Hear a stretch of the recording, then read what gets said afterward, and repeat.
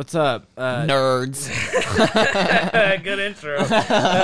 Yeah, so we took a week off. I had some shit that I had to do. More on that God relationship. Yeah, I was feeling off with my relationship with God. So I had to take a week off to really... Friendship with God over. Yeah, right. To really go get on my knees and praise Jesus. So just in case you're wondering where we went, we took a week-long retreat and now to we're Bible camp. Born-again Christians. Yeah, we're born-again Christians. We've been baptized. Yeah! I haven't hit that button in forever. So we're still doing True Crime Cinema Club. Today we're talking about Foxcatcher, which... was a fucking weird movie. It was weird. Yeah. Everything about that was I hope weird. everybody watched it. We have them 2 weeks to watch it, so if you're listening to this, you have to have watched it. It's because we're going to ruin it. So I'm going to explain the plot of this movie to you.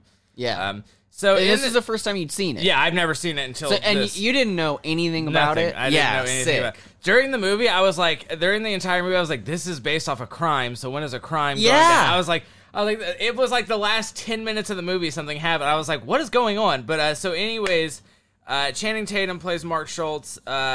It's weird because you can tell it's Channing Tatum, but it doesn't look like Channing Tatum. They all look different. They all look different. Nah, Ruffalo Besides does the too. Hulk. Yeah, the Hulk, he looks like himself. He just plays He's himself. just bald. Yeah, but they do all really look like the actual people, yeah, too. It's insane. So the movie starts out with Mark Schultz, played by Channing Tatum, speaking to a group of kids at an elementary school, and you can tell he's like really awkward and just kind of seems like out of place. Like he's like talking about being an Olympic wrestler, and he's just fucking super socially awkward. At the end of his little presentation, he goes into the office, and in front he's talking to elementary school kids. Like I said, he goes to the front office, and the woman at the front desk is like, is it Dave or David? And Mark is just like really sheepishly. He's like, it's Mark. I'm Dave's brother. We both won gold medals.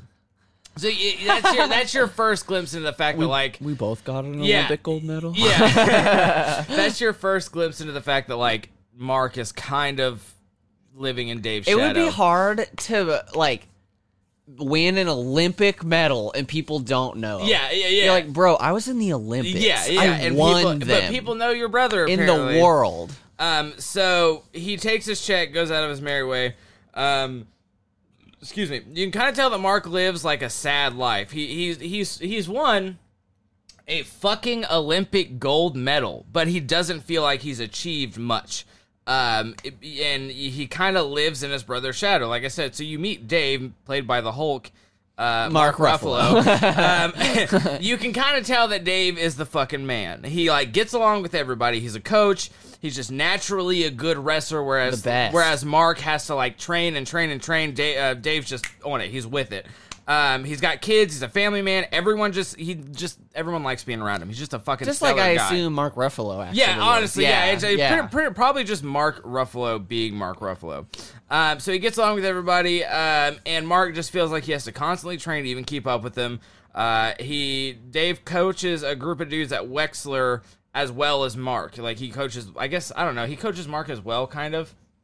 Yeah. And you can all, and like I said, we keep going back to it. Mark lives in Dave's shadow. Like when people come to talk to the Schultz brothers, they're talking to Dave about stuff. They're not talking to Mark. But him and his brother have an incredibly close relationship. I didn't realize they were brothers at first during that first scene where they meet, and I was like, this is homoerotic. I was like, are these guys lovers? Like, which is cool, man. Fucking Channing Tatum and Mark Ruffalo, I'm with it. I'd like to see that. Hell yeah. But they're actually brothers. But they have a super close relationship. Apparently very close. Yeah, very, very close. So, like I said, Dave has his own family. They talk briefly about how Mark and Dave didn't have a good upbringing. They were moving around a lot. They never really got settled. Mark is just kind of coasting through life. It's kind of sad to watch, but I can't imagine how boring shit would be back then, because this was like the 80s, right? Yeah. Yeah, this is the 80s, where you don't have like cell phones and stuff, so if you just don't have shit to do with your life, you just sit in your apartment and just like stare at the wall. You could read books. Yeah, we've had books. Whatever, dude. So it's just a bit sad to watch. Like I said, can't imagine how boring it is out there without stuff to keep you entertained. Sounds awful. Anyways, Mark gets a phone call from some guy who's a representative for fucking John DuPont, and this man is like, Mr. DuPont wants to speak with you, and wants to make travel arrangements, first class, of course, to fly you to his estate in Pennsylvania. And this is Mark. Mark? Okay, Mark. Yeah. So Mark flies out to DuPont's estate, Foxcatcher. in Pennsylvania. And DuPont is loaded. He is just a rich mother trucker. He's played by Steve Carell. Does not look like Steve Carell at all. He has crazy. Tons of prosthetics on his insane, face. Yeah.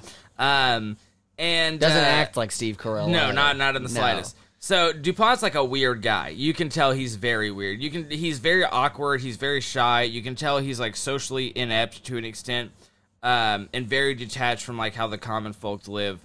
But he is very, very well connected. Like very, very well connected.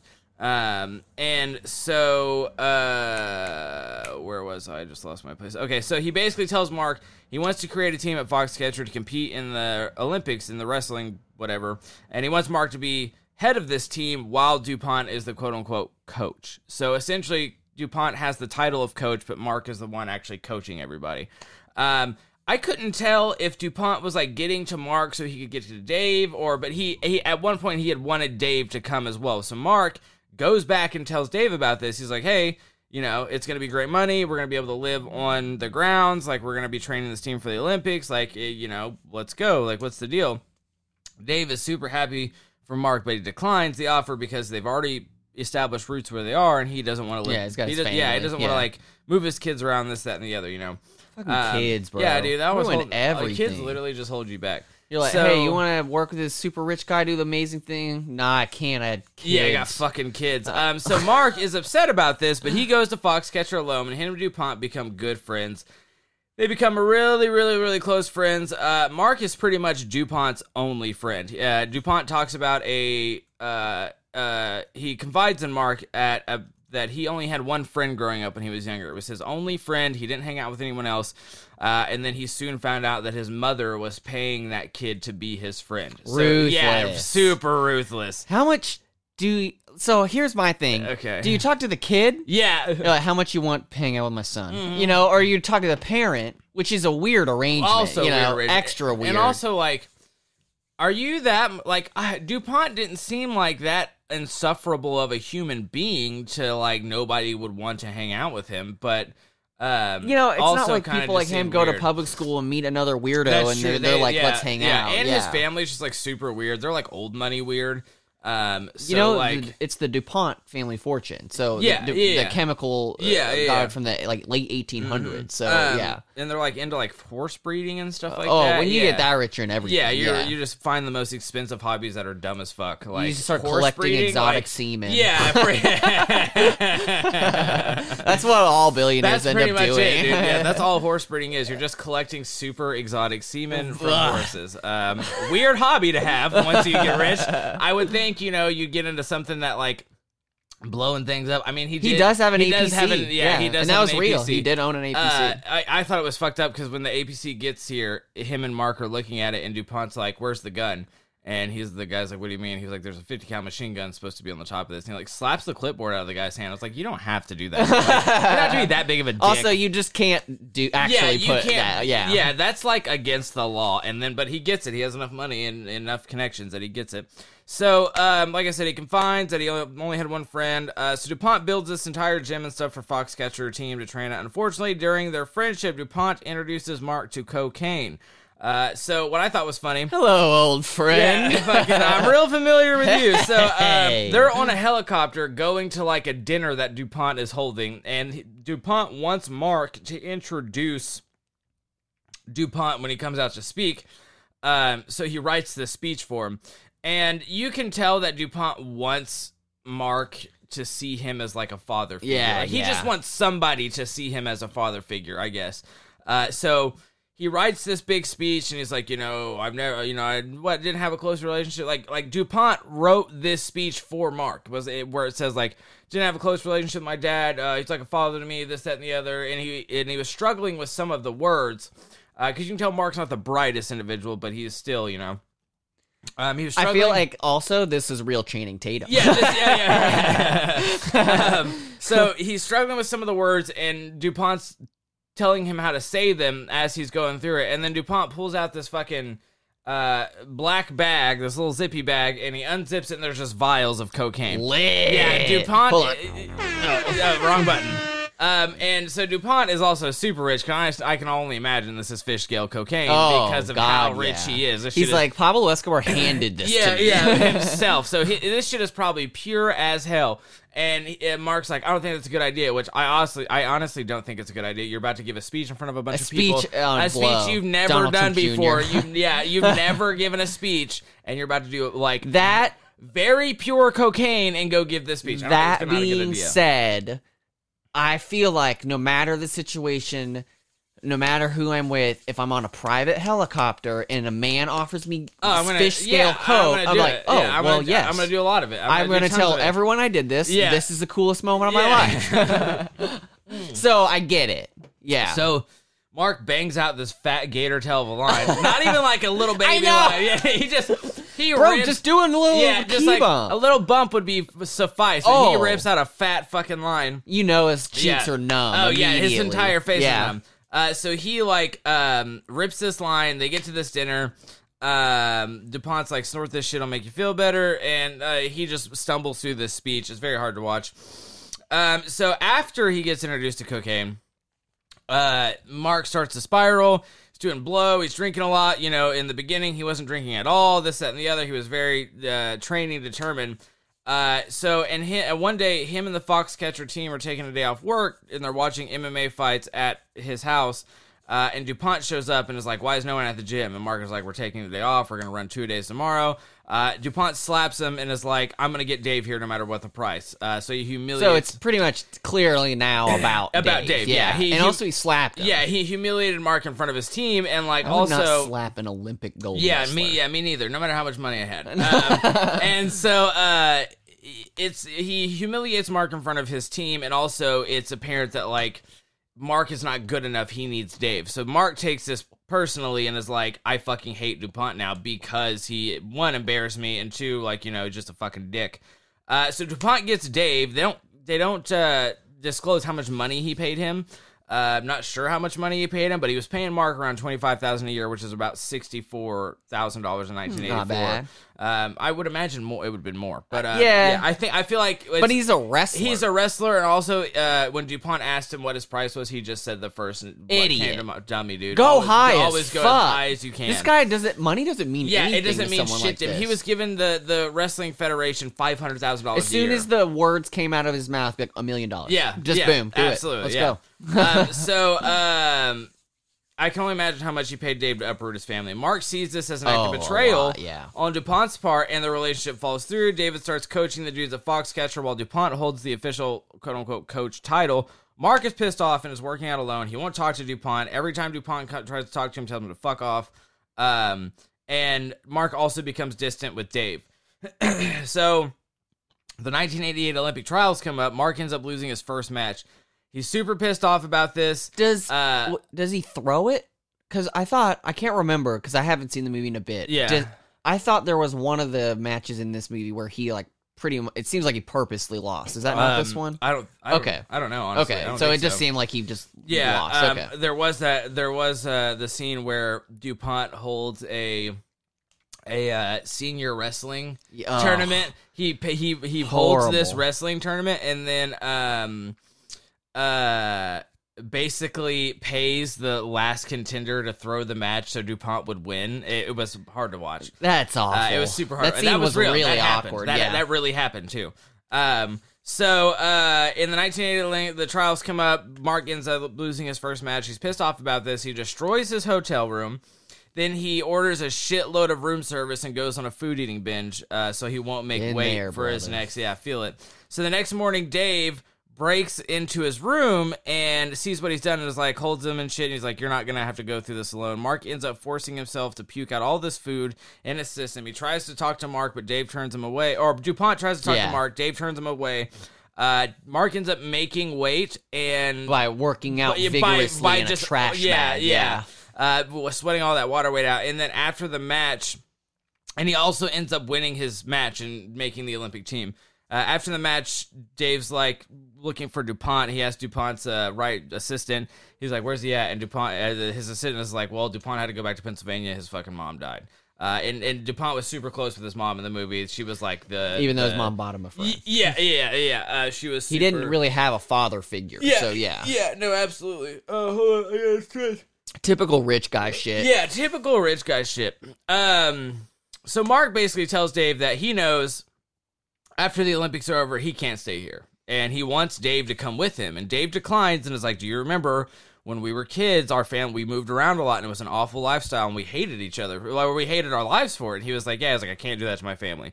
Understandable. Fucking kids, bro. Yeah, fucking kids. So at the 1988 Olympics in Seoul, Mark ends up losing his match and afterwards leaves Foxcatcher. Dave, though, works out an agreement with DuPont that as long as Dave is at Foxcatcher training the Foxcatcher team, DuPont will continue to finance Mark.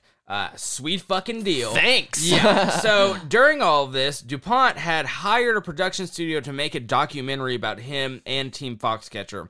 In this documentary, it pretty much makes it seem like DuPont's the one calling the shots. He's teaching the kids how to wrestle. Like, there's a moment where DuPont's mom thinks that, before she dies, she thinks that wrestling is a low sport and it's like low for men. And she comes in and watches DuPont, quote unquote, coach. Yeah. And he like is showing them basics and like gives one of the dudes his back and like his mom just leaves in disgust. It was another hard scene to watch.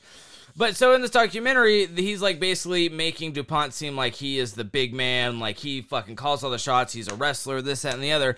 And in this documentary, they asked Dave to call DuPont a mentor. And Dave obviously is like, no, it's not true. Like, he only is here because DuPont paid him to be here. He doesn't have a personal relationship with DuPont. He's not a mentor. And he's also a god tier wrestler. Yeah, and he's also a random dude. Yeah, he's some random guy, and he's the one that got Foxcatcher to the Olympics, essentially. So Dave does this, but he does it very, very, very reluctantly. Very reluctantly. Yeah. So later, DuPont is sitting alone in his trophy room. He's watching this documentary, and after it's finished, he calls for his bodyguard. His bodyguard comes in, and he asks his bodyguard if it's snowing. His bodyguard says, no, it's not snowing. He's like, all right, go warm up my car. Goes and warms up his car. DuPont gets in the car with him, drives over to the estate where Dave is living with his family. Dave is currently outside working on his car. As DuPont drives up, Dave stops working on his car and he's like, hey, what's up? What's going on, John? How are you? DuPont then pulls out a revolver and points it at Dave and is like, do you have a fucking problem with me? And Dave's like, buddy, what are you talking about? Like, what's going on here? What the hell are you doing? And DuPont shoots Dave.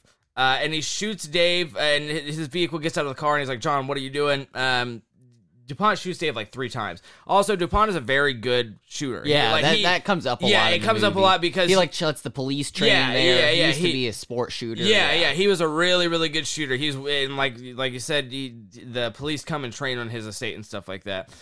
So he shoots Dave 3 times, drives off. Dave's wife Nancy comes out. Dave dies in her arms. The next scene is like DuPont walking through these underground tunnel systems in his estate under his fucking property. Once he gets out the exit, though, the police are waiting for them. They catch him and arrest him, and that is the end of the movie. Oh, and then it shows Mark. He goes and fights in like some MMA matches. Oh, yeah, he does an MMA, UFC fight or whatever. Yeah. So that probably surprised you, huh? Did you think a murder was coming at all? No, I don't know. So you're at like 15 minutes left in the movie, right? Yeah, and you haven't seen a crime except for, I guess, doing some cocaine. Yeah. What do you think's going on? I don't know. That's why I'm like, what the fuck is happening? Like, what is happening here? Like, what? Yeah, like, what if we watch the movie? No crime. Yeah, you're just like, bro, like, this isn't even. Why are we covering this? Pretty fucking sad. Really sad. Just as a spoiler, the police call that they play on the movie is the real police call. Oh, is it really? Yeah, Dave does die on her arm. Yeah, that's fucked. That sucks. So now, if you guys aren't familiar by fucking episode 5, how this works, I'm gonna do the real story of it, and I'm gonna tell you guys now that the story is mostly about Dave. It's not really about Mark. Is it really? Yeah, like kind of at all. Yeah. Like when I cobbled this together. Oh fuck! I just heard you. I'm sorry. I was like, I'm over here. Yeah. You're good. My bad, dog. Yeah, I cobbled this together from like a bunch of different interviews and stories from like different people in the story, like the lawyer, whatever. Yeah. And almost no one really talks about Mark at all. So just letting you know, that's kind of a weird choice. That is weird, yeah. And I think a part of that is because this is a true story. Mark dies, and Dave is the person Dave alive. dies. So, Dave dies, and Mark is the person alive. Yeah, you're right. So I think that's kind of why they did it. Okay. They're like, make the movie about the guy who can consult on the movie. Yeah. So, first time I actually watched this movie, I didn't know anything about it. It was just like an Oscar nom, and I was like, sure, I'll check it out. Yeah. And my dad comes in, and he's like, what's this? I was like, it's called Foxcatcher. I didn't know anything about it. He's like, oh, man, is that about that old guy that I was like, shut up. Don't fucking say anything. And I was surprised because I didn't know this was like a thing that people knew about. Yeah. But apparently, like, it was a big to-do at the time. Like, people were really surprised to hear about this whole story. Like, it was kind of a national sensation. Oh, shit, really? Okay. Yeah, so I thought that was really interesting. And yeah, I said earlier that they nailed the casting on this movie because they both look like they both look even just like Steve Carell because John DuPont is a weird looking dude. He I'll get into why. Hella weird looking. So as his name suggests, he is an heir to the DuPont family fortune. He's born in 1938, grew up a lonely boy in a mansion with his overbearing mother on a 200-acre property. Jesus Christ, like we say, his dad wasn't around. Raised by servants, paid kit friend thing. Yeah. Real. Jesus. Real. Yeah, very sad. Yeah. He got himself a bachelor's degree in Miami with a BS in zoology in 1965 after he dropped out in Pennsylvania. And then he got a doctorate in natural sciences in 1973. Jesus. Which I think is interesting because in the book, you don't really get, or the movie, you don't get any impression that he's smart at all. But he was actually pretty into that shit. First of all, he had literally over a million seashells and bird eggs. Really? And over 100,000 bird specimens. He was a world-class bird collector. Really? Yeah, so I thought that was really interesting. I'm looking at he collected weapons, horse-drawn carriages, birds. That's crazy. And he's also a well-known philatelist. And obviously you already know that a philatelist is a stamp collector. Duh. But for the people who don't. Absolutely. So this doesn't matter. I just thought it was a really neat fact. He ended up owning one of the rarest stamps in the world in 1980. He bought it for $935,000. Good God. And that stamp has been the most expensive stamp ever sold 4 times. Really? Yeah. So this dude is really on another level of wealth. He's owning unattainable items. Yeah. I'm looking at DuPont. I looked at DuPont before, but I'm looking at Dave Schultz now, like the actual picture of Dave Schultz. He looks just like Mark Ruffalo. It's wild. Yeah. They look exactly the same. I'm almost like, damn, did they just start with who they look like? Yeah, you know? And he also won an award at a stamp con for the best display of British North American stamps, which I just included because he's clearly an unwell man. Yeah. He's not good in the head. This dude fucking killed somebody because he... This is insane. In school, he had a huge interest in swimming. He wanted to get into the Olympics. He was good, but not that good, says his coach. So he tried to move his interest to the pentathlon, which is an old Olympic sport that involves swimming, riding, running, shooting, and fencing, which I'm like, that's lit. All that in one? Yeah. You're not good enough at swimming. Well, I will do 5 things then.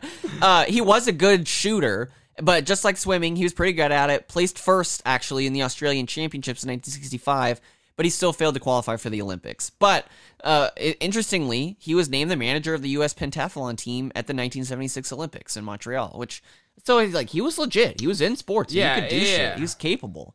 Mark Schultz, because he was the one who was close to him, claimed a few years back that somewhere in the late 60s, John had a horse riding accident that injured his testicles so badly they became infected and had to be removed. Oh, my God. And he cites this as a reason for his androgynous appearances. And I also thought it was interesting, and I just wrote this down, that you mentioned he wanted someone to think he was a father, and he can't create children. Yeah. So that makes sense. There's part of that Yeah, there. I could see that. Thought that was neat. But he did pretty well for himself as an ornithologist. He discovered some birds. Yeah. Which I was like, holy shit, Yeah. Started the Delaware Museum of National History, even acted as museum director. He's an accomplished man. Yeah. 1983, at 45 years old, he got married to an occupational therapist that he met after injuring his hand in a car accident. They only lived together for 6 months, and the marriage only lasted 10 months. The wife ended up suing DuPont for $5 million, claiming he had pointed a gun at her and tried to push her into a fireplace. Okay, so naturally. And that story was mentioned by another person as well. Really? The lawyer brings it up too. So, like, the case came up and it got settled out of court. So he did end up paying out for some of it. Yeah. But we don't know how true it all was. So, anyway, if you can't tell, the guy's obsessed with sports. Yeah. In 1985, he approached the Villanova University to bankroll a varsity wrestling team, of which he became the head coach. Now, I'm going to switch over to talking about David Schultz, and we'll come back to where we're at. So, Dave Schultz is played by Ruffalo. Not to be confused, remarkably, with the professional 80s-era wrestler. That is a real thing. Like, WWF... Hold on. You said David Schultz is played by David Ruffalo. Mark Ruffalo, yeah. But David Schultz is also the name of a WWF wrestler from the 80s, which I was like, oh, that's weird as shit. He was an American Olympic and world champion freestyle wrestler, 7-time world and Olympic gold medalist, and in the wrestling world is widely considered the greatest of all time. Yeah. So I was doing a lot of reading about... I ended up just being really interested in David Schultz, and I ended up watching a bunch of his competitions and shit, and I don't know the most about wrestling, obviously, but, like, it was nuts watching him. Like, there were times where, like, the opponent was, like, say, you know, he was on his stomach. Yeah. The opponent was over him and grabs him by the stomach and goes to flip him on his back, like a smash, you know? Yeah. And in that time, David Schultz turns around and then is on top of him, grappling him. I was like, what the fuck? Yeah. It was crazy. He was the state champ in high school. David Schultz, USA versus Iran, 1995. Keep watching. I watched that. I watched it. Yeah, that was the one I watched. Dave's a fucking beast. It was insane. insane. Of a dude. He just looks like... In high school, he pinned the top NCAA champion in America. Really? Yeah. So he was so fucking good. This dude just got... Like I said, like, he's just a natural, like... It seemed like in the movie, like, Mark had to work hard to be as good as he was, but David just... It was just Dave's thing. He was just born a wrestler. So, he won the state championships in high school. He competed 2 divisions above his weight class. Damn. I know. Pinned everyone but all the last one, which he beat 12-1. Yeah. Had literally the most successful senior year in wrestling in history. He went on to compete in the toughest wrestling competition in the world in Soviet Georgia and was the only American to win the competition twice. Even the Russians are like, he's a god. Yeah. He actually named one of his first kids after a famous Bulgarian wrestler, really? which I thought was really interesting. I mean, this was also back in the 80s. I mean... So, like, and that was the thing I was trying to tell people, or, like, wanted to bring up, is wrestling isn't as big of a thing now, and, like... You know, Mark Schultz wasn't, like, destitute like they show in the movie, but he wasn't rich at all. I mean, you can be an Olympic gold medalist and not be famous in the slightest. And also, if you're out here beating, like, Soviet wrestlers and stuff like that, you're good. You're fucking really good. Because the Soviets, it's like, just like with their gymnasts, were fucking... That was, like, their bread shit. and butter. Yeah. Like, those gymnasts and wrestlers were what the Soviets were known for. Weird fun fact, but his grandfather was the dude who figured out that salmon return the streams they were born in. Oh, really? Isn't that weird? Yeah, I was like, wow, what a family. They're out here making history in the bizarrest forms. Yeah.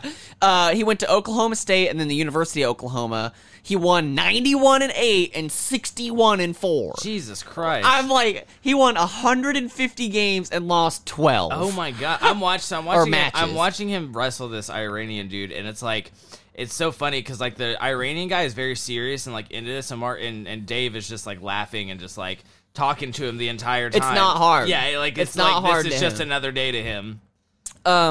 So he just won a fuckload of competitions. You know, wins the World Championship at 83, 84 Olympic gold medal, 4 World Cups, 2 Pan American game titles. I know I keep talking about it, but it's just stunning. The dude's like, a fucking... I don't think there's even an athlete in any other sport like this. Yeah. Except for, like, maybe Wayne Gretzky for hockey. Yeah, you know what I mean?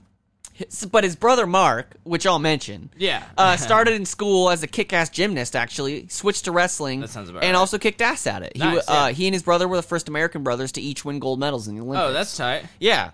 But he was good, not as good as his brother, still great, wins a bunch of shit, and but again, like I said, not a huge part of the story. So, okay, anyway, now it's 1985, and John DuPont approached Villanova University and offered to pay for forming a varsity wrestling team. He said he'd give him fucking $5 million to get this thing set up. And he did pay some of it, and he became the head coach. So he named Mark Schultz as his assistant, but he wanted Dave first, which is what the movie kind of comes on. Yeah, but he couldn't recruit Dave because of his kids. But in 1988, the school cancels the team, worried that DuPont had been flying people around and his recruiting efforts broke NCAA rules. Oh, okay. So by coincidence, maybe? Okay. An assistant coach a few months later fielded a lawsuit against John DuPont saying that he was fired for refusing his sexual advances. Oh. And the movie, so I feel like the movie doesn't really build up what kind of person John is at all. And I think just the multidimensionality of it makes it that much more interesting. Like, this is a weird, long story. It is, yeah. And I'll get more into that. So the crazy part of that story is that DuPont's real estate company owned this guy's home and was trying to evict him, despite the home supposedly being deeded to him. So he was fucking this dude's life up. Yeah, not a good person. It got settled out of court, which I think is a long-standing tradition in the DuPont family. And so he did promise that $5 million, but he actually only ended up giving $500,000 to $1 million after they had canceled it. Really? And it was a little awkward because they constructed an arena and named it after him. Oh, okay, cool, fun.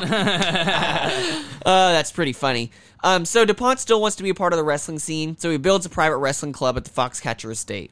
Housing, massive gym, up to 20 wrestlers at a time, pays them all $1,000 a month, and flew them tournaments in his plane. In 8 years, he also spent $3 million on the USA Wrestling Org, the sport's governing body. So he's getting into shit. Yeah. And once he gets Team Foxcatcher running, he hires Dave Schultz, gives him $70,000 a year back then, which is decent money. What year was this? 1987, I think. I think it's 1987 by now. And I also looked this up. John, that's about $164,000, which is nuts. Yeah, a year. And also, John DuPont was worth in modern money over $600 million. Jesus Christ. So yeah, a lot of money. Yeah. Gets him running. Yeah, so he moves in with his family, and they're just living it up, starting to be coach. But John DuPont starts to exhibit concerning behavior, especially after his mother died. And his mother does die while he knows Dave, but not at that competition. She'd already been dead for a bit after. He actually isn't there because of that. But he never showed up. So but in the movie, that 12-pound weight loss in 90 minutes is real. Yeah, damn. Real. Damn. I was like, I just couldn't fathom that was possible. Yeah. He said he threw up 2 pounds and then sweated the rest away. And I was like, was this Dave or Mark that did this? Mark, okay, yeah. So that's real. Yeah, that's crazy. People say that a sign of John DuPont's insanity was that he carried loaded handguns around, and I was like, whatever. That's not crazy. Shut up. But he did also drive his Lincoln into a pond with a passenger for no fucking reason. That's cool. Fun. And I thought it was funny that Steve Carell has played a character that's driven into a pond twice. Yeah. Weird little connection. Multiple times. What a typecast. Yeah. But he does start getting really paranoid. Yeah. He claims that his house is haunted and people are trying to control his mind. He hires a bodyguard that becomes an integral part of his life, and he becomes a shut-in. And people report that he smells of booze, is doing blow and pills. Okay. Not good if your mental health isn't good. Yeah. I mean, you shouldn't do blow and pills. Yeah, absolutely. So this part's kind of hard to find info on, but there's a lot of chatter about how one of the guards, Patrick Goodale, really fed into his paranoia and encouraged him to implement expensive security procedures that don't make any sense. Like John was like, I'm worried about people getting through the walls, so should we put razor wires in our walls? And Patrick's like, absolutely, you should. Why? Dude. What does that benefit him? He thought that people were infiltrating his home through those tunnels. And he paid the security dudes millions to do these x-rays on the plane. Bullshit. That's insane. That's fucking bananas. And he actually removed the treadmills from the facility because he thought that they turned back time. What? He developed a phobia about the color black, and he banned a wrestler from having a black van and kicked out 3 black wrestlers because he associated the color with death. Oh, Jesus. And I was like, good God. Fucking Christ, There was a big outroar about them kicking out those 3, but they could not change his mind on this. Oh, and I'm also like, if this was happening to me, you take the treadmills out, I'm like, I'm out of here. You're fucking out of your mind, dude. This guy owns a machine gun. You know? One of the and one of the wrestlers tells the police about John pointing a rifle at him and ordering him off the property. The cops don't do anything about it because it wasn't a formal complaint. Yeah. Even though the wrestler said he did go to the courthouse to enter a report. Yeah. But, you know, like the movie depicts, John had bought the cops bulletproof vests and he let him use his pistol range. So he was like cool with the homies, you know? Yeah. Oh, yeah. Wow, wait. Do we have another story about the police not doing their job? Wow. And being bought out. Wow, dude, really? Crazy. Wow. And so Dave, at this point, kind of defends John because he recognizes his mental health problems and, like, kind of mediates for him and the wrestlers because nobody knows how to be around John DuPont because he's a fucking maniac. Yeah. And, but, yeah, Dave keeps being his friend, and people are, like, begging Dave to leave. They're like, this is not good. He is going to, like, he's losing his mind, you know? But he sticks around, and in 1996, when Dave Schultz was 36 years old, John DuPont gets Patrick Goodale to drive over to Dave's house on the property at 2 p.m. Dave Schultz says, "Hi, boss," to which John responds, "Do you have a problem with me?" and shoots Dave 3 times point blank with a .44 Magnum in front of Dave's wife and the security guard. The 911 call in the movie that follows is verbatim, like I said. And the security guard draws on him, like points his gun at him. And John levels his gun at him and then points it at the wife and then drives away. So he does not get arrested immediately. He holds himself up in his siege castle for 2 days. Oh, 2 days. Yeah, they 2 days. They did not, And a team of 70-plus SWAT members besiege his home.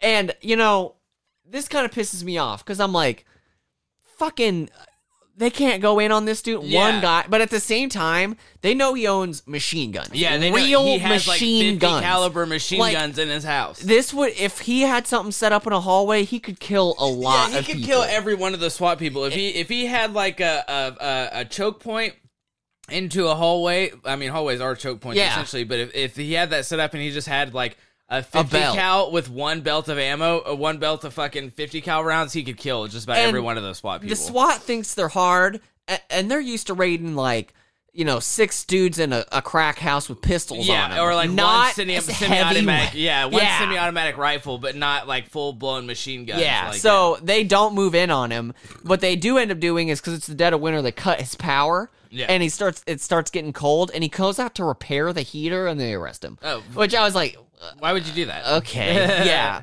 And they do, like, say that they did that on purpose. They were, like, bragging about it on the news. I was watching the, like, live coverage of it, and, like, people are, the coverage of it is breathless. They're just like, oh my God, you know, this rich man's got a machine gun, and, like, it's the craziest shit. So, they arrest him. At this point, he is the richest man in the United States ever tried for murder. Really? Okay. Which really sat with me. Yeah. I was like, dang. Because I guess you just get to a point where you just pay other people to do it. Why would... It's crazy. Yeah, you don't ever do anything yourself. His defense team says that he's been a paranoid schizophrenic since 1993, which is fair. Cool. But he is ultimately found guilty of third-degree murder, but mentally ill. Okay. I'm glad that they have a charge for that, because it doesn't seem like a premeditated thing at all. It seems super random. He fucking drove all the way over there and fucking... No, he was driven over there. Well, that's the same thing. Which is, I mean, it's kind of different because it's just, like, so weird. Yeah, you know? Imagine being the guard. You're like, what are you doing? Do that? What? Why did you bring me? And he is sentenced to 13 to 30 years in prison. He obviously appeals all the way to the Supreme Court, but it fails. And the wife files a wrongful death lawsuit against him. An anonymous source says that he settled for at least $35 million. Good. 35 million. Dude, that is lit. Good for her. Horrible that her husband dies in her arms, obviously. But, like, the bare minimum is a life-changing fortune of wealth. That's pretty cool. He goes to prison, dies in prison at 72, and he was buried in his wrestling singlet, per his final request. Hell yeah. He left 80% of his wealth to a Bulgarian Olympic wrestler who trained at Foxcatcher, and I could find no reason at all for that. There is no mention of this guy. They don't talk about him at all. I'm reading a million different things. No one's like, oh yeah, Dave liked this Bulgarian guy. Or not Dave, John. But yeah, there you go. Settles 80% of his fucking fortune goes to this random dude. That's crazy. I know. That's insane. His wife went on to become a big supporter of wrestling and was awarded the First Lady of Wrestling, an award of merit by the Wrestling Hall of Fame. Because she paid for the Oregon and kids to get into That's it. That's what Dave would have wanted, though. Yeah. So of course, and she's part of the wrestling family now, and she says a lot of people, she was as famous in the group as Dave was. Especially in the 80s when it's like we said, not as corporatized and a smaller thing, and people are hustling it out themselves. Oh yeah. So in regards to the movie, the weird quasi-gay and drug relationship that Mark and John have is not true, and Mark hated it. He hated I would imagine. Yeah, he actually goes in this weird Twitter rant where he's like, "I'll beat your ass" about it, and then he was he texts or ends up talking to the director, and he feels bad, and then apologized for it, and then he went to the premiere. I don't know. It would be weird to watch a movie about your trauma like that. It was also it was very weird to watch as well because it was there was it was just very there's a scene in the movie homoerotic. And there's a scene in the movie where John is wrestling Mark. Yeah. And it feels kind of like he's raping him. Yeah.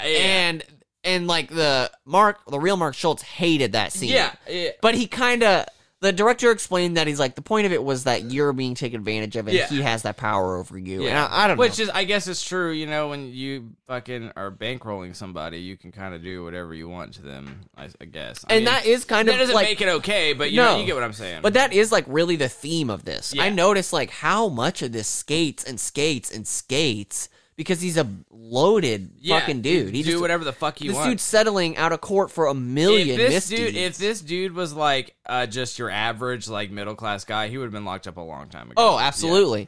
Yeah. Well, kinda. I mean, Larry Nassar didn't. Yeah, fucking Christ. So, interesting facts about the movie and the real events. Mark and Dave actually never live on the property at the same time. Oh, do they really? Yeah. Okay. So, that's what I'm saying. This really isn't about the two of them so much. The amount of time between the competitions and the shooting is years. In the movie, they don't really make it seem like that. They kind of make it seem like they come back from competition and he gets shot. John DuPont probably didn't molest the wrestlers, but he did create his own wrestling move called the Foxcatcher 5, where he'd grab other wrestlers' nuts. Okay, so... And there was the weird incident with the Villanova University, and one of the coaches that worked with the Foxcatcher team mentions he's I think John just liked handsome dudes being around. Yeah. So, I don't know. His two things that he liked were wrestling and swimming. Yeah. So that's, you have a point there. So he did actually own an armored personnel carrier that he drove around the property, and one time he blew up a fox den on his property with dynamite just because he could. Okay. Yeah. Cool. Tight. Yeah. Schultz said he did a little bit of cocaine with John, but he wasn't addicted to it, and he never read any speech for DuPont or did the weird wrestling. Actually, the wrestling match thing wasn't real. It wasn't real? It wasn't, yeah. Was real. No, Mark Schultz said that wasn't a thing. Oh, okay, yeah, cool. So, I thought it was funny. He's like, bro, he's rich. It's the 80s. I did a little bit of cocaine. Yeah. Everyone's done cocaine in the 80s. Rich guy's like, do you want some cocaine? I'm going to say yes. Yeah, I'm not going to say no. Fucking to be rude. Yeah. Mark did lose in the 88 Olympics and quit and left Foxcatcher Farm, and that was it. Okay. He did end up, after Dave died, doing one UFC fight as this last-minute drop-in, and he won, but he never placed again, and he became a Mormon and became a coach at BYU. Became a Mormon? Yeah. That's upsetting. Yeah. That's upsetting. Yeah. That's quite upsetting. I was like, don't teach Mormon boys how to grapple people. Yeah, for real, dude. Don't! That's the last thing we Mormons I don't want grappling? him to be better at grappling. Yeah. The real Mark Schultz is actually in the movie. He's the official who weighs Channing Tatum after his weight is he drop. really? Yeah. Okay, tight. I found a neat interview, like I'd mentioned before, with DuPont's lawyer, who said that DuPont was being sued for breach of contract, and on the day of the shooting, he had been coaching him how to accept his papers on the and how to handle all that. Yeah. And the lawyer himself said that he'd seen evidence of John's decline, being paranoid about dust mites and drinking a lot, and said there were a lot of signs, but he says this himself. No one could stop him because he was so rich. Yeah, of course. You cannot make someone that loaded lose control over their money, their guns, their homes, nothing. John had a lot of weird control issues, and he very much wanted the wrestlers to be his trophies.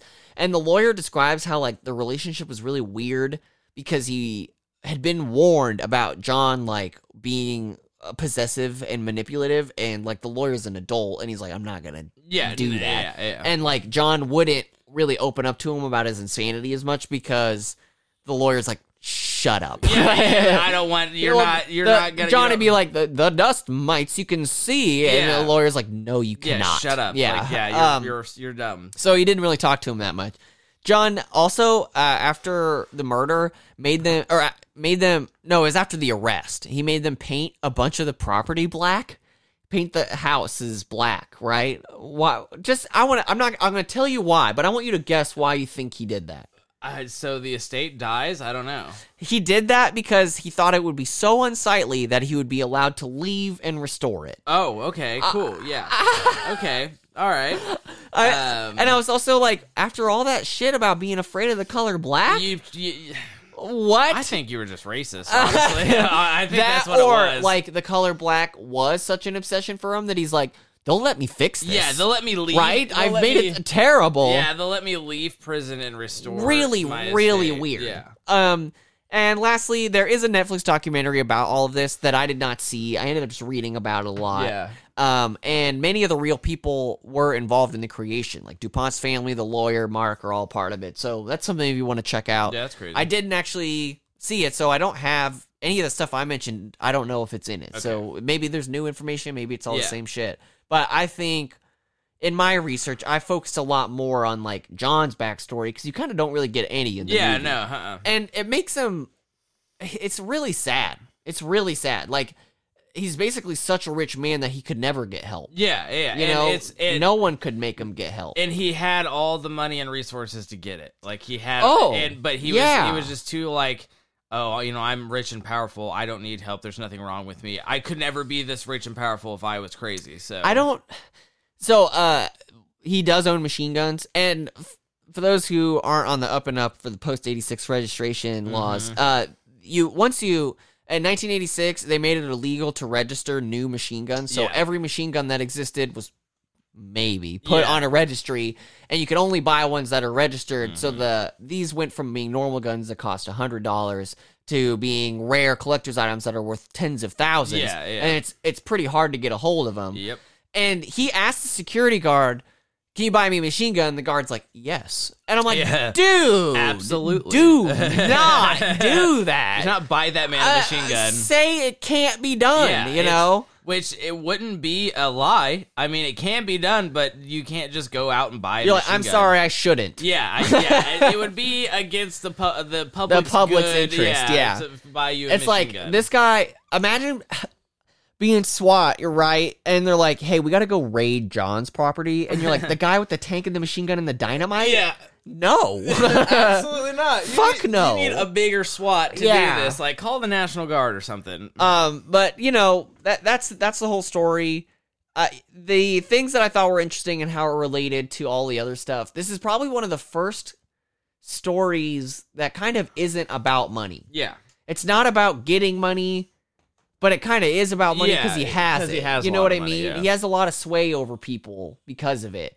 I think the movie is a pretty weird adaptation of the story. That's not. I mean, it's got the main part of the story, but it's just not. It doesn't go into John's fucking, like, you can kind of tell at the end he's a little, like, off and weird, but it doesn't go into, like, him being full-fledged fucking crazy. This is the first movie in the, no, I guess the 30 minutes or less or whatever wasn't very much the story. No, so this is kind of like that. And but I think it's weird because this movie, like, tries to be like, this is a true story. And it just, like, makes a bunch of shit up. Yeah. I thought that was really weird.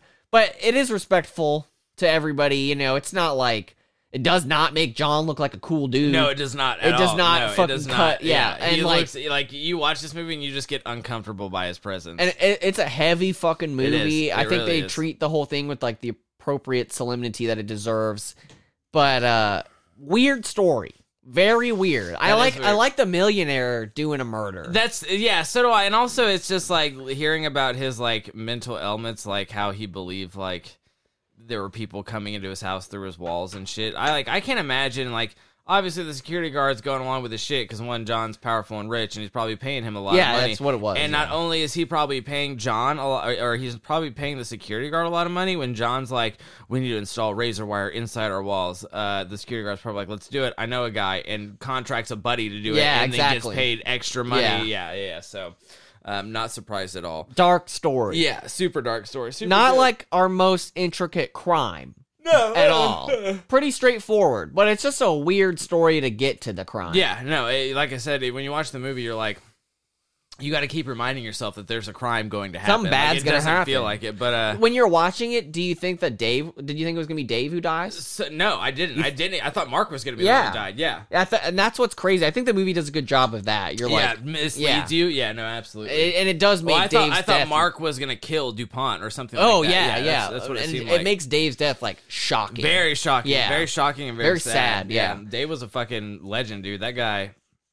I was watching some of his wrestling videos while you were telling the story, and he was the Bo Jackson of wrestling. Oh, he was just fucking he was on the it. Barry Bonds of wrestling. It's just nuts. Another video was like Kurt Angle's thoughts on Dave Schultz and stuff like that. I was like, damn, man, he was really like he was in it. He was. And, that was what was really cool. I don't know anything about sports, but like, I have never read so much about someone who's so universally revered. Sport. People are like, who's a better quarterback? Tom Brady, maybe Peyton Manning. Yeah. But everyone's like, Dave Schultz. Dave Schultz is the best guy. One. Yeah, he's the best one. Like, it's a unanimous decision. Well, and this goes back to I've always wanted a version of the Olympics where side by side, you have the professionals do it, and then you have amateurs do it, and then I want professionals versus amateurs. Could you imagine what it would be like to wrestle someone like that? It would just be like nanoseconds before you're like twisted in a pretzel, done. Yeah. So this is not the last one. You want to do another one? Yeah, we're gonna do another one. Are we gonna do Changeling? Yeah, we're gonna do Changeling. Changeling is a good story. I heard it on My Favorite Murder one time, and then I was looking up. I didn't know they made a movie about it. I had only heard of the movie. I didn't know it was a real story. Oh, yeah, no, it's a real story. Yeah, it's fucking fucked up. It's just, the LAPD in this story is like... no. Negligence. A story about the police not doing their job? Oh, dude, really? Yeah, crazy. Wow. But it's so funny. I mean, you're going to hear it. Some of you are probably going to look it up. I'm just going to, like, give you, like...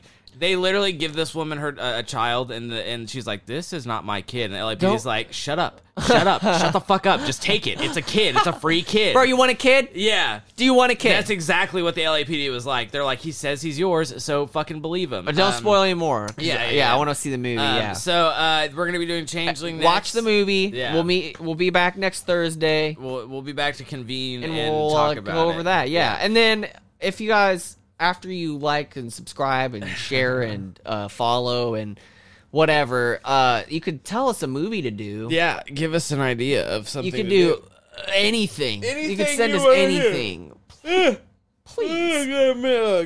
Snackspacksmail@gmail.com. Yes. Hope to hear from you. Thanks for hanging out with us. We'll see you next week. Be safe, be kind to others, be kind to yourself, and we will see you soon. Get vaccinated. Bye.